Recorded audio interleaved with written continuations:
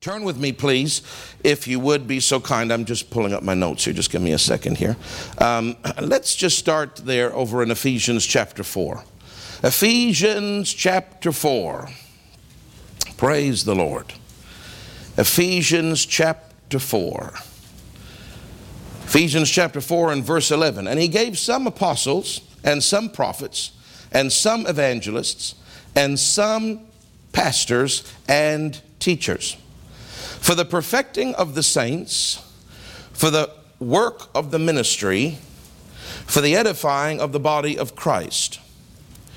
My purpose today isn't to break down all the original Greek words, but just as a side note here, the job of the fivefold ministry is verse 12, which is to perfect you. That's why we say ministry is all about people, because the only reason I exist in an office is to perfect you. Do you understand? So if you don't come, I can't perfect you. Now, to perfect you means to complete you and to furnish you. That means if you move into a house and you got no furniture, it doesn't feel like home. And if you aren't, the pastor's office and the Word of God furnishes you. Without that, it's like you're in a house that's empty. You just have a scrap little here and a little tiny table over there. But the Word of God through those offices furnish you so that your life is complete. It means in the Greek, complete and furnished. That's why you need the offices. Because without it, you're not complete. You're not furnished. Now, I won't get into all the Greek, but I've taught it before. But technically, the way this is written in English is not really the way it's written in the Greek. In terms of the job of the pastor, it sounds like it's saying my job is to perfect you and for me to do the work of the ministry and to edify the body of Christ, which is you. That's what it sounds like, and there is a measure of truth to that. But in the original language, it's not saying that. It doesn't say my job is to do the work of the ministry. In the Greek, it means my job is to train you to do the work of the ministry. So it's not like the emphasis is you, then me, and then you. That's how it sounds in English. The emphasis in the Greek is you and you and you. Because you are the subject matter, because you are the person that's receiving the fivefold offices. Do you understand? So it's really my job is to perfect you, furnish you so that you're complete in your life, so that you can do the certain things in the ministry that need to be done, which would include healing the sick, raising the dead, casting out devils. It would include evangelism, winning souls, discipling people. It would include working in the local church. It would include ministry of helps. It would include all these different areas. That's all the work of the ministry. Now, I'm also doing the work of the ministry, yes, but it's not really as much about me. It's about the people that I'm perfecting, that there's something in the ministry for you to do. And the office will help get that over to you. God, through the fivefold offices, will teach you your part. You're not a bump on a log. You have a supply to bring. There's a need for you. Every one of you, no matter how your little idiosyncrasies, some of you got this issue, got that issue. Some of you are old, some of you are young, different skin colors. Who cares? They're just the bricks of the house.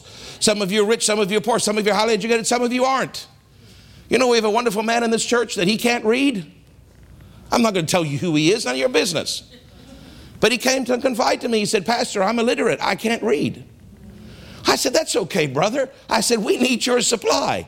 He said, but I'm really good at doing this. And he is.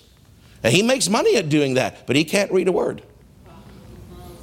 But he's figured out a way to get around that handicap. And he has a job and he works and he does a good job and he gets paid.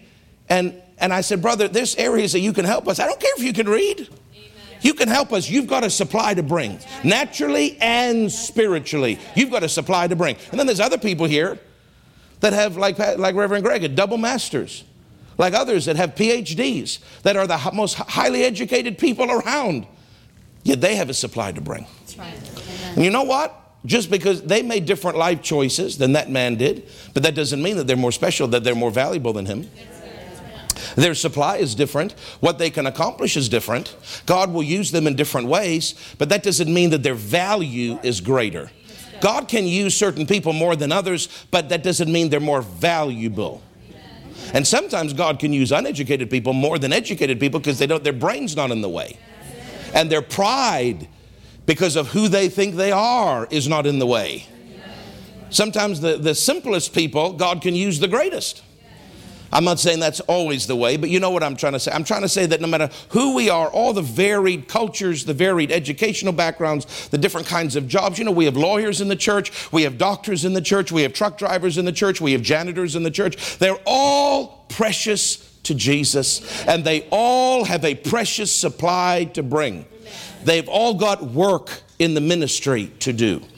I do the work of the ministry from one perspective, but in the Greek, it's talking about my job is to perfect you, to furnish you so that you're complete, to help you figure out what you're anointed to do in the ministry so that the kingdom of God goes forward. I don't mean fivefold ministry where you're being paid or where you're preaching, but ministry is a much broader term than just that.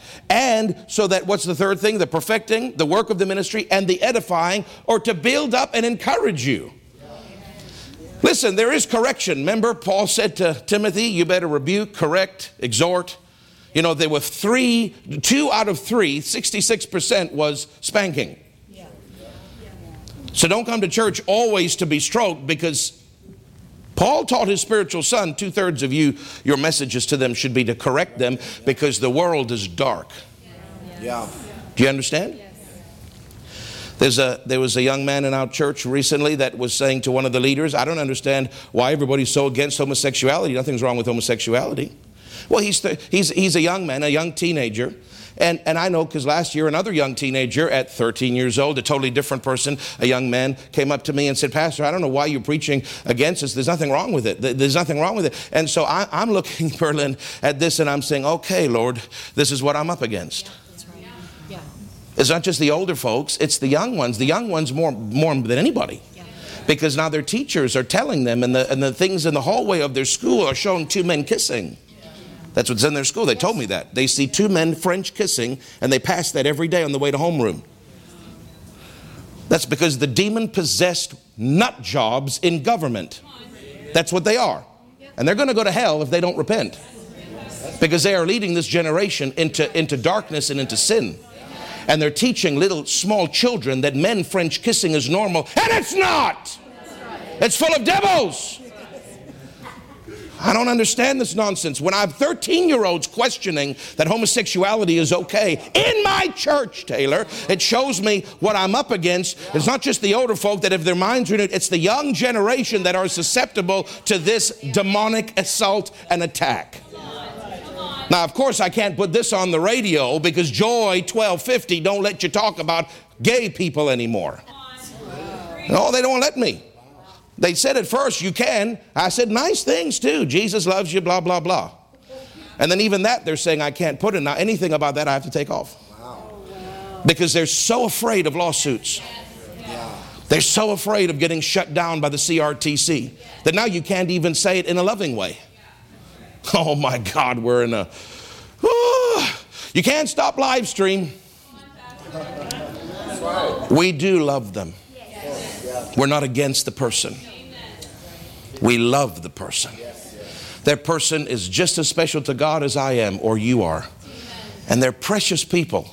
But that unrepentant lifestyle is forbidden in God's word. So the 13-year-old that said that, Taylor, doesn't know God's word. And maybe we should, and I hold back from talking about it because of the pressure out there. There's so much pressure out there in terms of getting in trouble with people that watch, having lawsuits. There's so much pressure. That's why I should only say it when the Spirit of God prompts me to say it. And we have to always, because it's the heart of Jesus, never in a demeaning way, never in an attacking way, never in a hurtful way, but simply to say, if you're a liar, the Bible says you're going to go to hell. If you're a nice old granny that makes pies for the orphan children, but you're not born again, you're going to go to hell. Jesus preached about hell. There's a real place. Kenneth Hagin went there at 15, and he had been water baptized in the Baptist church. And he was on the bed of sickness. Remember at the very beginning of his paralytic thing, when the thing and his heart stopped. At the very beginning, in fact, the first day that he became bedridden, he went to hell. He died. And his spirit descended down. Oh my God, read it. It's a little book called I Went to Hell. Take you about 10 minutes to read it. It'll curl your toes is what it will do. Give you a free pedicure. Praise God. Some of you wig people, it will automatically color the hair and re-perm it. Just read that book. You don't even need to go to that lady. Just read the book. And he come down to that entrance, and he was on a conveyor belt looking like thing, and he couldn't stop, and he wanted to stop, and he could see the cavern, and he could feel the heat, and he could see the flames, and he saw this evil demon spirit that was reaching to take control, take it, and he said, I knew that if he touched me and he led me into that cave, I would never come out. And I'm saying, but God, I'm baptized. But God, I'm baptized. But God, I'm baptized in water. I'm a Baptist. And he was going to hell. Because you can be a Baptist, but that doesn't make you a Christian. And you can come to this church, and that doesn't make you a Christian. And you can read the books, and that doesn't make you a Christian. Unless you've confessed the Lordship of the Jesus Christ and made him your personal Savior and said, Lord, wash me. I come into covenant with you. I call upon your name. I confess that I'm a sinner, but you become my Savior today. Unless you do that, you can be baptized as many times as you want. You can be baptized until you get chlorine poisoning. You're not going to heaven. And so God, he's there going in the thing, and he hears a voice. It's not English. I don't know. There was no interpretation like Happy's church. There was no interpretation. There was no interpretation.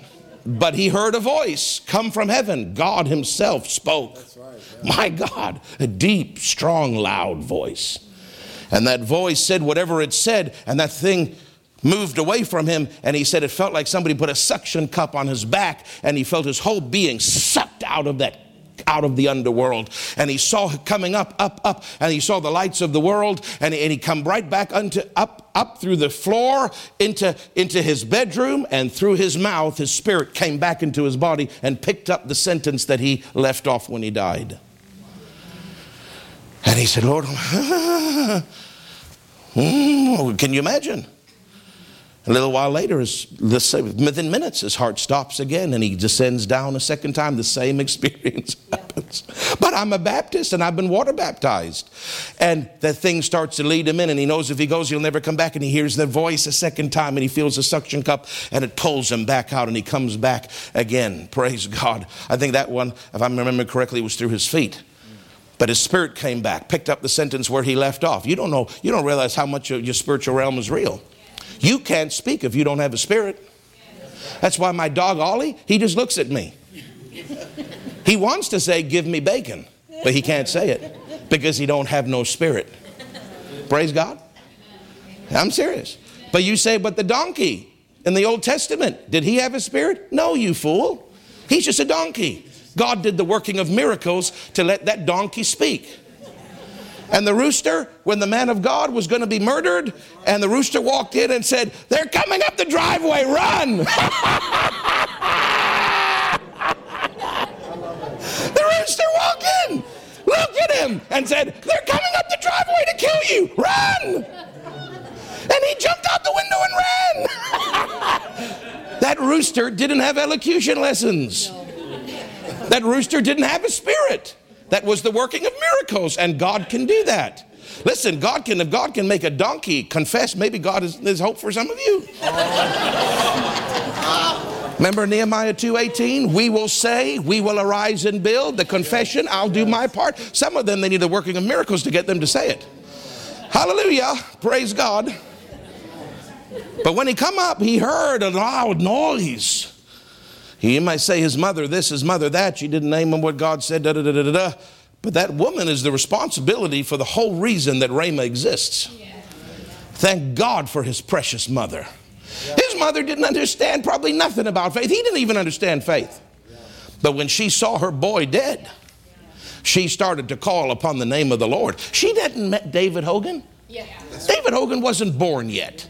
She hadn't heard how to raise the dead in the 6 steps or 7 steps or whatever, how many steps. There aren't no steps. But she didn't know about the power gifts. She couldn't name them and tell me where they're found in the Bible. She didn't know nothing about nothing. She just saw Kenneth is dead, and she started to call upon the name of God in her own simplistic heart, but from a full heart. You know, I've been right on the street. I've stood right in front of his house, and the lady came to, anyway. You shouldn't stand in front of people's houses that you don't know and stare. And then I got out and walked on the lawn. I wound up walked on the porch, and Jenny saying, get back, Shut up, woman. Shut up. I'm here with him. This is where Kenneth Hagin was raised from the dead. I'm coming here. I don't care. But you got to be careful because sometimes you're a stranger and people don't know you. So I quickly went back to the car and rode away quickly. Well, even on that street now, there's very little traffic. It's just a quiet neighborhood. Can you imagine in 1932, I think it was? Can you imagine the amount of traffic on that street if today it's very quiet? They've probably never seen a car before. Maybe one goes by in a week. I don't know. But you know, she was crying to God so loud for her son that there was a traffic jam outside their house. The cars stopped. How many cars? There's not that many cars. But whatever the cars were there, Taylor, they stopped because Mrs. Hagin was screaming so loud. The whole neighborhood, all the homes could hear her screaming. And not screaming in fear, screaming to raise her son from the dead. That's amazing. That's amazing to me. And that's what, God didn't do it because he liked Kenneth Hagin more than you. God did it because of her. Yeah. He can't be a respecter of persons. He loves Kenneth Hagin. He had a great plan for his life, but he would have gone to hell if it wasn't for his mother. But she called on God with all the faith that she had, and God honored her prayer, and God sucked him out. And sucked him out. And when he come in there and he went down a third time, 3 experiences, Sandy. My God, can you imagine the fear? He goes down a third time and he's still saying, Lord, why? I don't belong here. I don't deserve this. And he's down there again. And that grotesque demon wants to take hold of his arm and lead him into the cavern. And you know he'll never come out if he goes in. And again, the suction cup. But the third time he wised up. And on his way back up, to earth, he's saying, Lord, obviously baptism don't save me. I confess the Lord Jesus as my Savior. And he's getting saved as he's being sucked back into the earth. And as he came back into his body, he picked up the sentence, what he was saying as he was coming through the atmosphere, which was confessing Jesus as Lord. And he got born again, and to a measure, not fully, but to a measure, God healed him enough so that he didn't die again. Otherwise, he would have just kept dying. Do you understand? But he knew, he thought he was going to die again. He didn't know that was over, but he said, I'm ready now, Lord. And he actually said he lay there for some time expecting to die. But he said, I'm ready to go to heaven. I now know what it means to be born again. Are you born again this morning? I sure hope you are. And if you're not, you better not leave the threshold of this church till you get born again, because you don't want to play games with your eternity. And your mama may not be screaming on the porch, and if you go down there, you may never come back. In fact, you probably won't, unless somebody's calling out for you. I don't know on earth why I'm saying that, but I think somebody needed to hear it. What on earth had that to do with Ephesians 4, Taylor? I don't know.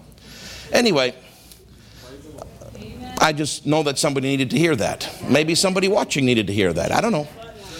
So the perfecting, my job is you've been given pastors, all the other 5 offices, to perfect you, to furnish you, to let you know what your supply is in the body of Christ, and to encourage you. Oh, that's what I was talking about. Well, I still don't know what that had to do with anything, but still, I know where I got off the main road onto the trail, but that was a good trail. And that was, 66% is correction oriented, right? According to what Paul taught Timothy. But still, here it says that my job is to edify you. So if you're only ever corrected, you never want to come back. Although 66 technically could be correction. But my job is to edify you. Edify you isn't always correcting. Edify you is to build you up. Edify you is to let you know, Taylor, you might have messed up in this or that. I've messed up too, but there's hope. Right. Yeah. You know, you're sick over here. You can be healed. Amen. You're having trouble in your marriage. God can restore it. Yeah. You don't know how to be led by the Spirit. You can learn. Yeah. You're on your way to hell. You can get saved. See, it's good news. Yeah. Praise God. So the job here is to edify you. Now watch now. Till we all come in the unity of the faith. My job is going to exist until the rapture, because it's going to take a long time to get you perfected, knowing your supply and being built up. And then I do that until what? Until we all come in the unity of the faith. The whole body come into the unity of the faith. That's going to take some time. And the knowledge of the Son of God, knowing the word, unto a perfect man, so I'm here until you're perfect, unto the measure of the stature of the fullness of Christ.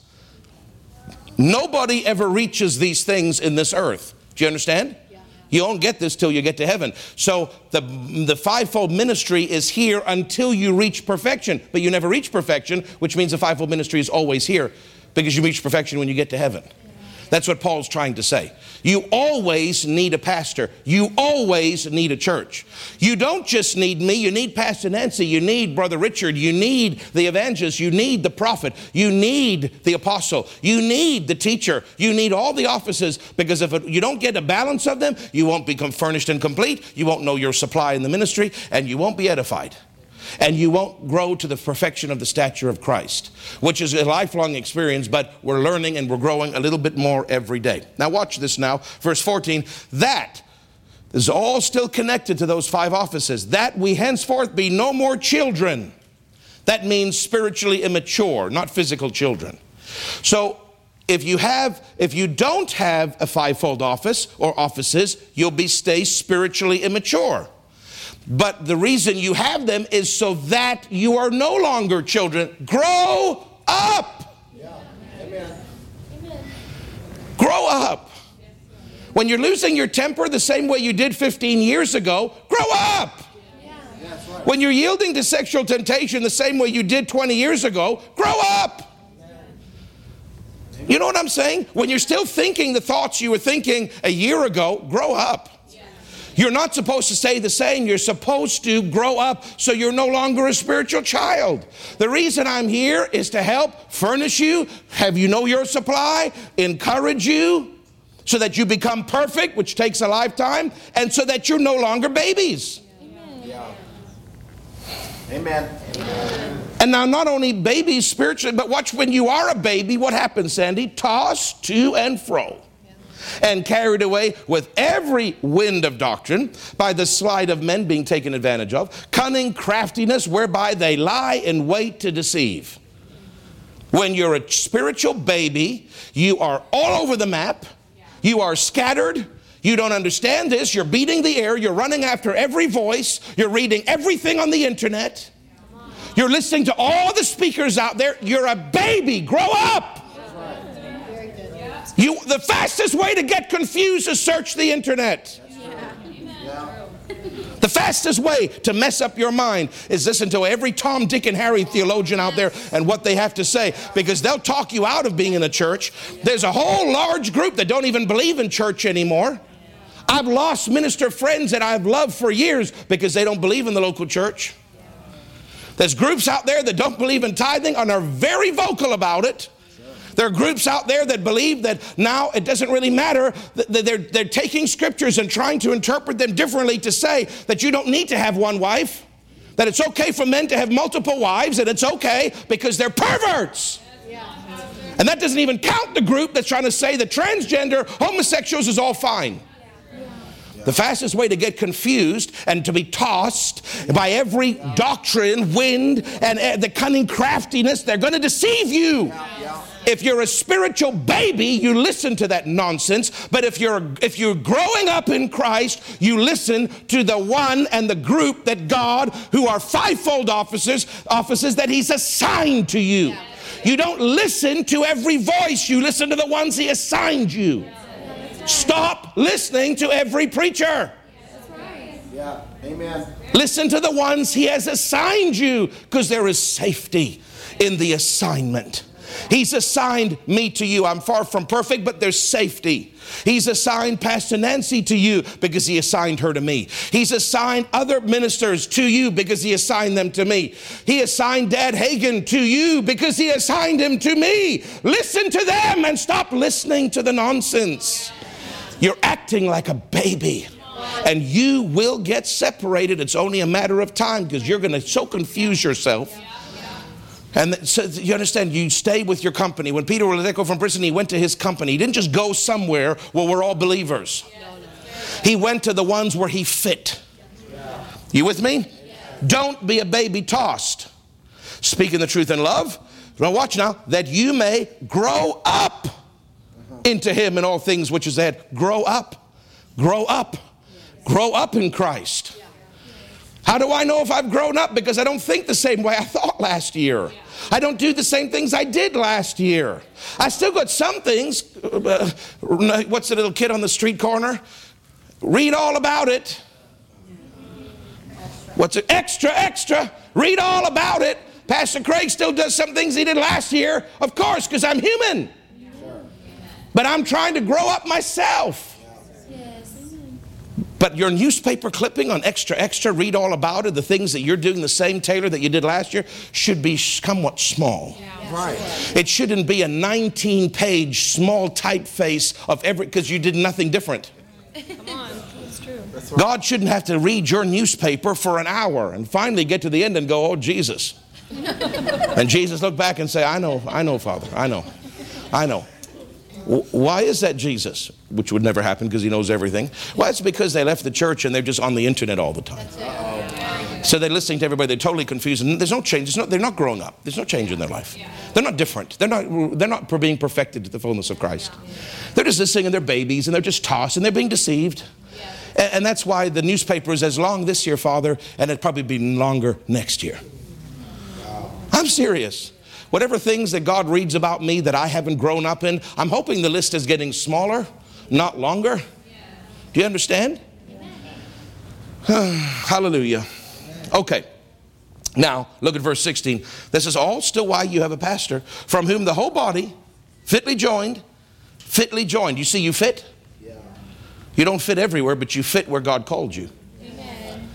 Praise God.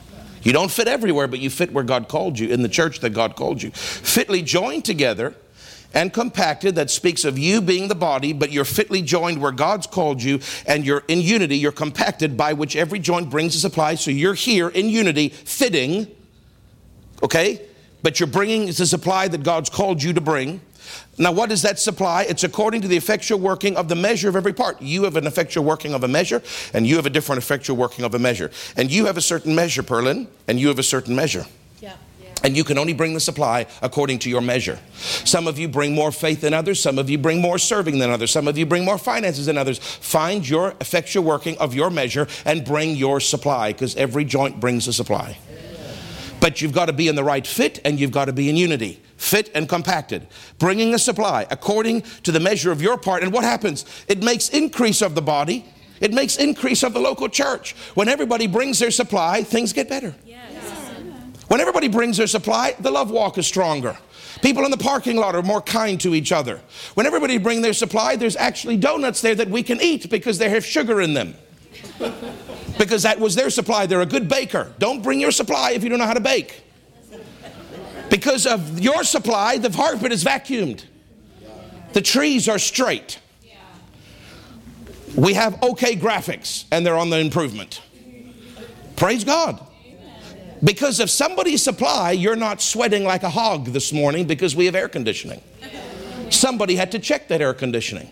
Somebody last week, when the air conditioning vents got blocked and we had leaks in 4 different places in the church, somebody had to bring a supply to fix that. Did you even know that happened? No, because it's not your measure of a supply. But maybe you prayed for something that person fixing the AC didn't pray for, but you brought your supply in prayer. And some of you made an extra few $1,000s, and you brought your $300 tithe check, and you brought a supply. Amen. Hallelujah. Some of you brought a supply because you just told Taylor he just looks so darn handsome. And that was a supply to him because he was crying before service saying nobody likes him. And I was encouraging him and saying, you're right, nobody does like you. But I like you, Jesus likes you, and we make a majority, Brother Taylor. But your wife likes you too, so it's 4 of us. I don't know about your mother and your sister, but the 4 of us, we like you. So some of you, just a word of encouragement is your supply. Praise God. Now, all of us are supposed to tithe, you understand? All of us are supposed to do certain things, but we all have an effectual working. So I'm trying to say my job as a pastor and the other 5-fold offices is to help furnish you, figure out what your supply is, encourage you so that you grow up into a perfect man, which will take your whole life, so that you're not a baby, not tossed around and deceived, but that you grow up in Christ, bring your supply in your fit, stay in unity, because it will cause increase to the local church. Amen. Amen. My God. Hallelujah. Woo, glory. I want increase in this body. I don't want us to stumble around. I want us to increase. So let me say this. What's the time? 11:37. We might end early because I never got to the first point of my sermon. This was my introduction that I wrote on the front row that I thought that'll be a good introduction. And I didn't even get into the message. But that's okay because we do have next week. There's very, very shallow amens. It makes me nervous when I say we have next week and 6 people say amen. And all of them were staff members. Oh, God, help us. You don't count if you're staff. You're paid to be here. I'm talking the other people have to say amen. We have next week. We always have more. Praise God. But I want to make a statement to you. That's the reason. It's Pastor Nancy's fault. Most things that happen in this church are Pastor Nancy's fault. Okay? Because, you know what I'm saying? Because she just messes me up. Praise God. And then I get in trouble. It's not her fault. It's my fault. But anyway, the reason I said all that was because of one little statement that she made off the cuff. One statement from her can change a whole sermon. I'm telling you. She's dangerous, that woman. You ought to watch how much you listen to her because she'll just take you on a journey.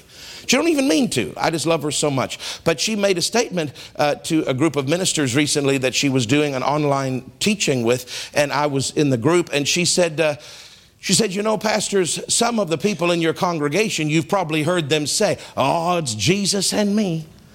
It's Jesus and me. It's all about me and Jesus.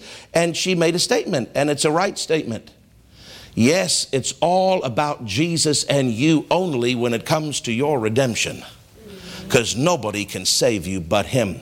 But it is not Jesus and you only when it comes to your maturing. Because Jesus cannot mature you on His own, and He is not going to try because He didn't create a system where He matures you personally. All of this is about maturing. You being furnished, that's maturing. You finding your supply, that's maturing. You being encouraged, that's maturing. You growing up unto a perfect man, that's maturing. You not being a baby anymore, tossed and deceived, but growing up in Christ, that's maturing. You coming into your fit in unity with your supply according to the measure of your part, that's maturing. Did you notice that none of that was about Jesus? All of that was about the 5 offices that Jesus gave to the church. Which means you can't, now listen, don't get me wrong. You can sit at home with your Bible, study your Bible, and Jesus, direct by the Holy Ghost, will help mature you with your own Bible study. I'm not knocking that, and you should be doing that 7 days a week. But there are certain things that you will not learn and that you will not see because it's just not the system God created on your own. It's not just you and Jesus, it's you and Jesus' salvation, and it's you and Jesus and the body of Christ and 5-fold ministers for maturing. Because without the 5 offices, you don't mature. So we have a lot of people that are immature in the body, not in this church, but in the body of Christ. There's a lot of people that just say, I don't need a church. I don't need, and they go attack the thing. Well, you're just a Constantine. Constantine set up these things in 333 AD, and you're just a Constantine thing. And the train's already left, and they're at the station. They think they're on the train. They missed the whole point. It's not about Constantine. It's not about whether we should be in a building or a field. There's one minister, he left the whole thing. He lost his whole ministry because he got into this weird thought process that buildings are evil. And then he tried to meet in homes, and then he tried to meet in fields, and he lost everything. Because not everybody wants to go to your home. And not everyone wants to go to a field.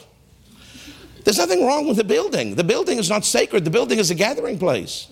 They missed the whole boat, Taylor. They're against this church organized thing because they think it's just a money racket and the thing is pastors just controlling people, but they missed the boat because the boat is not about that. The boat is not about the physical building. The boat is not about any of that. You know what it's all about? It's about you learning to walk in the Spirit. Amen. The entire New Testament is you learning to be a spiritual individual and learning God's thoughts, learning God's ways, learning to think like God, to speak like God, to act like God, to walk in the Spirit and not fulfill the lusts of the flesh.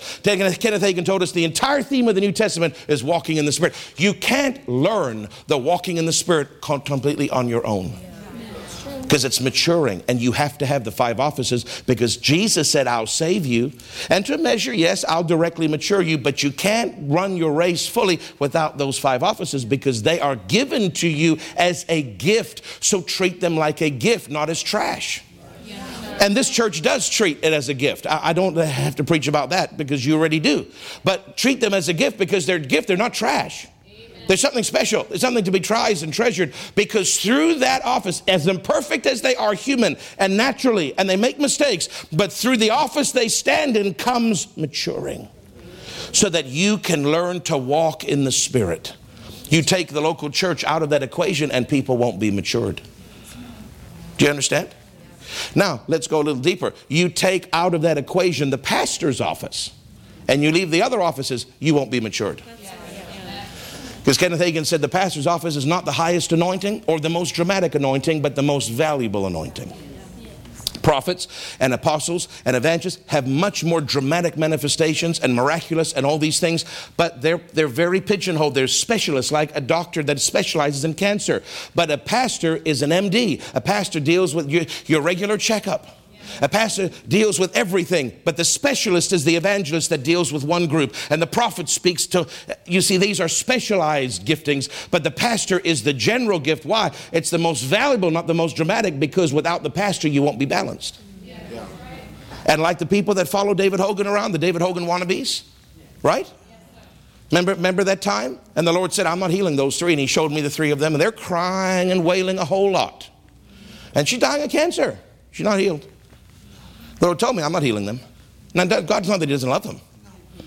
He said, because I've been telling them over and over and over again, humble yourself and submit to a local church. And they refuse, and they follow David everywhere he goes. David's an apostle. He's not a pastor. Okay? Now, you can have apostles that are pastors, because Lester Sumrall was an apostle, and he also pastored for a season. Do you understand? You don't normally find prophets that pastor, because they blow the whole thing up. So that's why when Pastor Nancy stepped from pastoring into prophet, she had to quit pastoring, because you can't mix those two. They're oil and water. But an apostle, you can mix with pastoring. That's why Lester Sumrall for years was a pastor and an apostle. There were times where he was only an apostle, but you can mix apostle and pastoring. That's why God lets me do this, because in that apostle's office, this works. Yeah. But in other offices, this doesn't work. You can't really have an evangelist and a pastor either, because it doesn't work. It's oil and water. It doesn't work. A teacher and a pastor, they work closely together. But my point is, what was I saying, Taylor? See, Taylor, you better. What was that, Taylor? Speak up, brother. I can't hear you. People who follow David Hogan. David Hogan, they're following the apostle, and that is a 5-fold office, and the 5-fold office is a gift. But because they don't have the balanced teaching of a pastor and the submission and the humility to come and be faithful in a local church, God's been trying to get it over to them and over to them and over to them, but their pride keeps them out. And even though they're submitting to an office, it's not the right office. Yeah, that's right. Do you understand? Submitting to an office does not really matter if it's the wrong office. You are not told to submit to any office except the pastor. And I can prove it to you from the Greek language in multiple verses. And that whole thing where it talks about church government, that's all the pastors. It's got nothing to do with the other 5 offices. And the whole thing where it says in Hebrews 13 that they must give an account for you and submit yourselves unto them and rule over you, that is 100% the pastor. It's none of the other 4 offices. And I can prove it to you from the Greek. You don't find one reference anywhere in the New Testament, if you studied in the original language, where the other 4 offices are mentioned for you to submit to. Yeah. Not one. It's not in there. Because you're not supposed to submit to a prophet. You're supposed to submit to a pastor. The only ones that are allowed to submit to someone that's not a pastor are ministers. Yes. A minister, I'm a minister. I have to still submit to somebody, but they're not always a pastor. But my one I submit to used to be a pastor, is now a prophet. So I said to her in front of some other ministers last year, I said, Mom, you know, does it bother you that we still call you pastor, because you're not a pastor anymore? And so maybe we shouldn't be saying pastor, but I said to say Prophet Nancy just sounds plain weird. It sounds like some of those denominations that I give a wide berth to. Everyone's a prophetess this and a prophetess that. And I said, it just sounds nuts to me to say that, but I'll say it if you want me to say it. She goes, oh God, no, don't call me prophetess, please. She says, you call me pastor. I said, but you're not a pastor. I don't want to call you something that you're not. She said, I'm a pastor to you. And she is. She's not a pastor to the people, but she pastors me. So I, as a minister, can submit to somebody in a different office, but you, as a congregation member, there's not one place in the Bible that allows you to do that. That's why people that watch Kenneth Copeland, as much as I love Kenneth Copeland, and they watch him more than they come to church. You're gonna get skewed. That's right. You're gonna get off. And it's not because I don't love Kenneth Copeland. I love him and highly esteem him and respect him. But certain things, certain emphasis in his ministry is not geared to the local church. So the reason Dad Hagin is so safe with us is because while he was a pastor for 12 years, but then all the rest of his 58 years of ministry, he wasn't a pastor. He was a prophet and a teacher. But the reason he's so safe, even though 58 years, Victoria, he wasn't a pastor, is he always put the emphasis on the local church and the pastor. He always put the focus. He never put the focus on conventions. He never put the focus on the other 4 offices. He always drew the people's attention, of course, to the word and to doctrine, but he always talked about get into a church, be faithful to a church, submit to a pastor. Why did the foremost prophet of the generation, who was the most balanced and the most loved, why? Because Jesus told him in one of the visions, Jesus said, in the last days, I'm raising up strong local churches. Don't do anything that hurts the local church. Amen. Which means don't do anything that hurts the pastor. So he constantly was affirming and building up and drawing people's attention. Be faithful to the local church. God is raising up strong local church, not strong conventions. Come on. Strong local churches. Go to the convention and have a dab of a time and enjoy yourself and dance and give and go and buy everything in the bookstore. Go as a supplement, but that is not your church.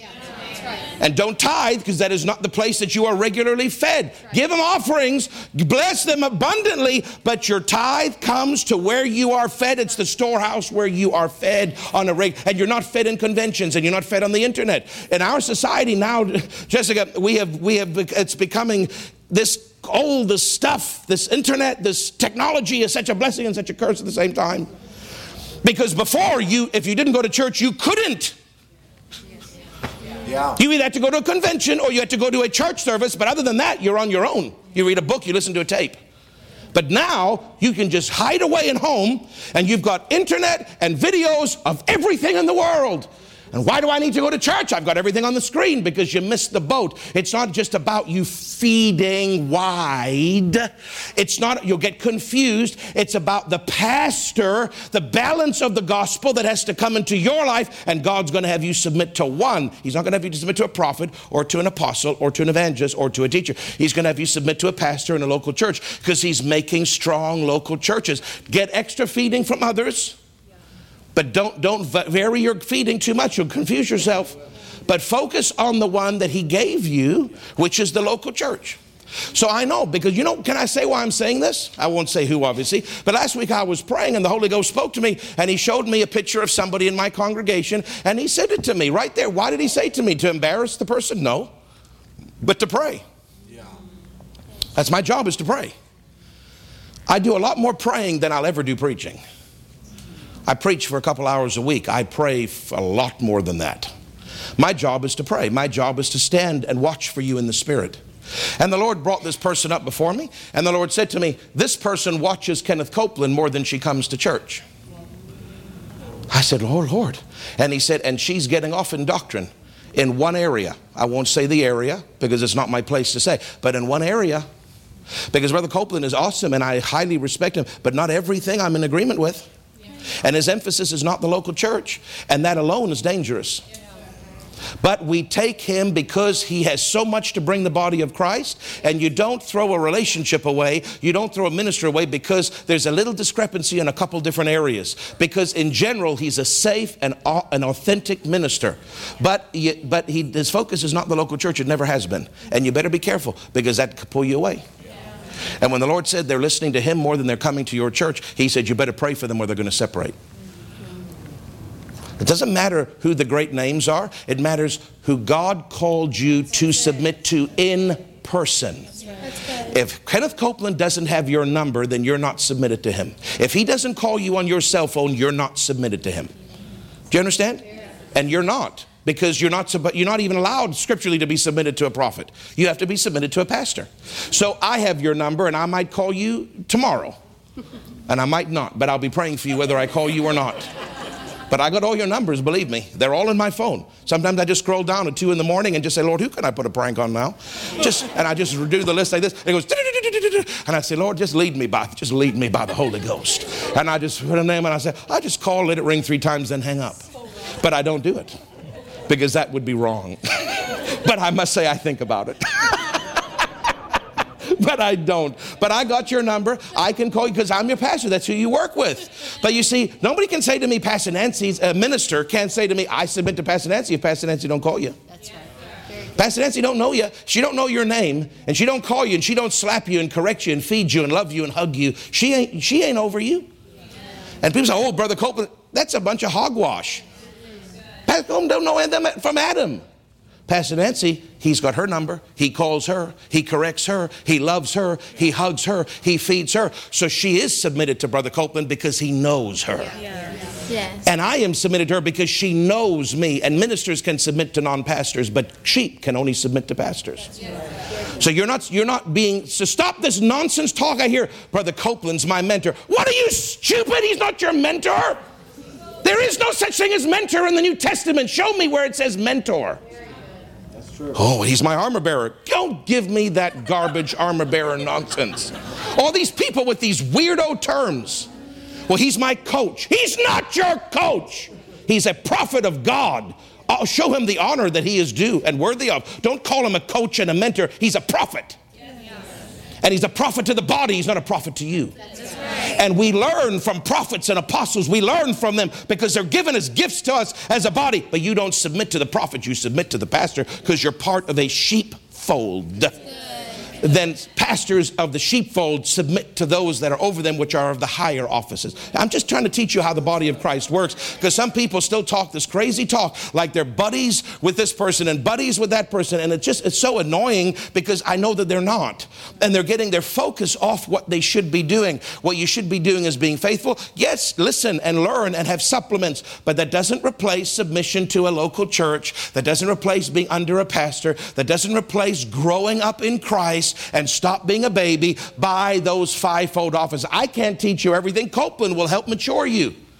Brother Hagin will help mature you in certain areas. They'll all help mature you, but you're not submitted to them because they're not a pastor. The pastor feeds you daily. Amen. Listen to them in the car, but come to get the in-person impartation. Because we're part of a vision here. We're doing something in this church. We're not just beating the air blindly. There's a vision that we're working toward. I haven't even preached all the vision. You don't even know all the vision, but God has been revealing it to me in this Hebron year a lot. There's great days ahead. There's great days coming. There's miracles, signs, and wonders on the horizon. We're part of something bigger than ourselves. Hold fast with me. Grow up, praise God. Grow up. You need Jesus to save you, but you need the offices to mature you. And you need one office in particular to truly mature you. Did that help a little bit today? It wasn't really what I planned, but I'll get to what I plan next week. Heavenly Father, I bless them. I thank you for them. Lord, I feel like I'm preaching to the choir because I'm looking out at the people, and everybody that I'm seeing is faithful. Everybody that I'm seeing is honorable. Everybody that I'm seeing loves the local church that I can tell, and they're faithful to the local church, at least what I can tell. So Lord, I'm not really sure why you had me preach this, but maybe something needed to come into them to solidify some things, to reinforce some things, to bring a little bit more revelation in their hearts about the importance of growing up and about the importance of being a part of a family. So Lord, I thank you that you fed them some this morning. You aided them a little bit. Lord, they need this body of Christ around them if they're going to mature. We want them to mature. We don't want them continuing to be a baby. We want them to grow up in Christ. We want them not to be deceived, but to become perfect in the full stature. And Lord, we want them to know their supply. We want them to be encouraged. Praise God. We want them to be well furnished in their spiritual house. We want beautiful amenities all around them, like a natural house has ornaments and tables and chairs and beautiful. Lord, we want their spiritual house to be adorned with revelation on this and revelation on that. We want them to be well furnished and complete. But it comes, That maturing doesn't just come from Jesus. It comes from the gifts that Jesus gave. And particularly the gift of the pastor is so important. So I thank you for them, Lord. And I bless you and I praise your holy name in Jesus' name. Hallelujah. Amen. Amen.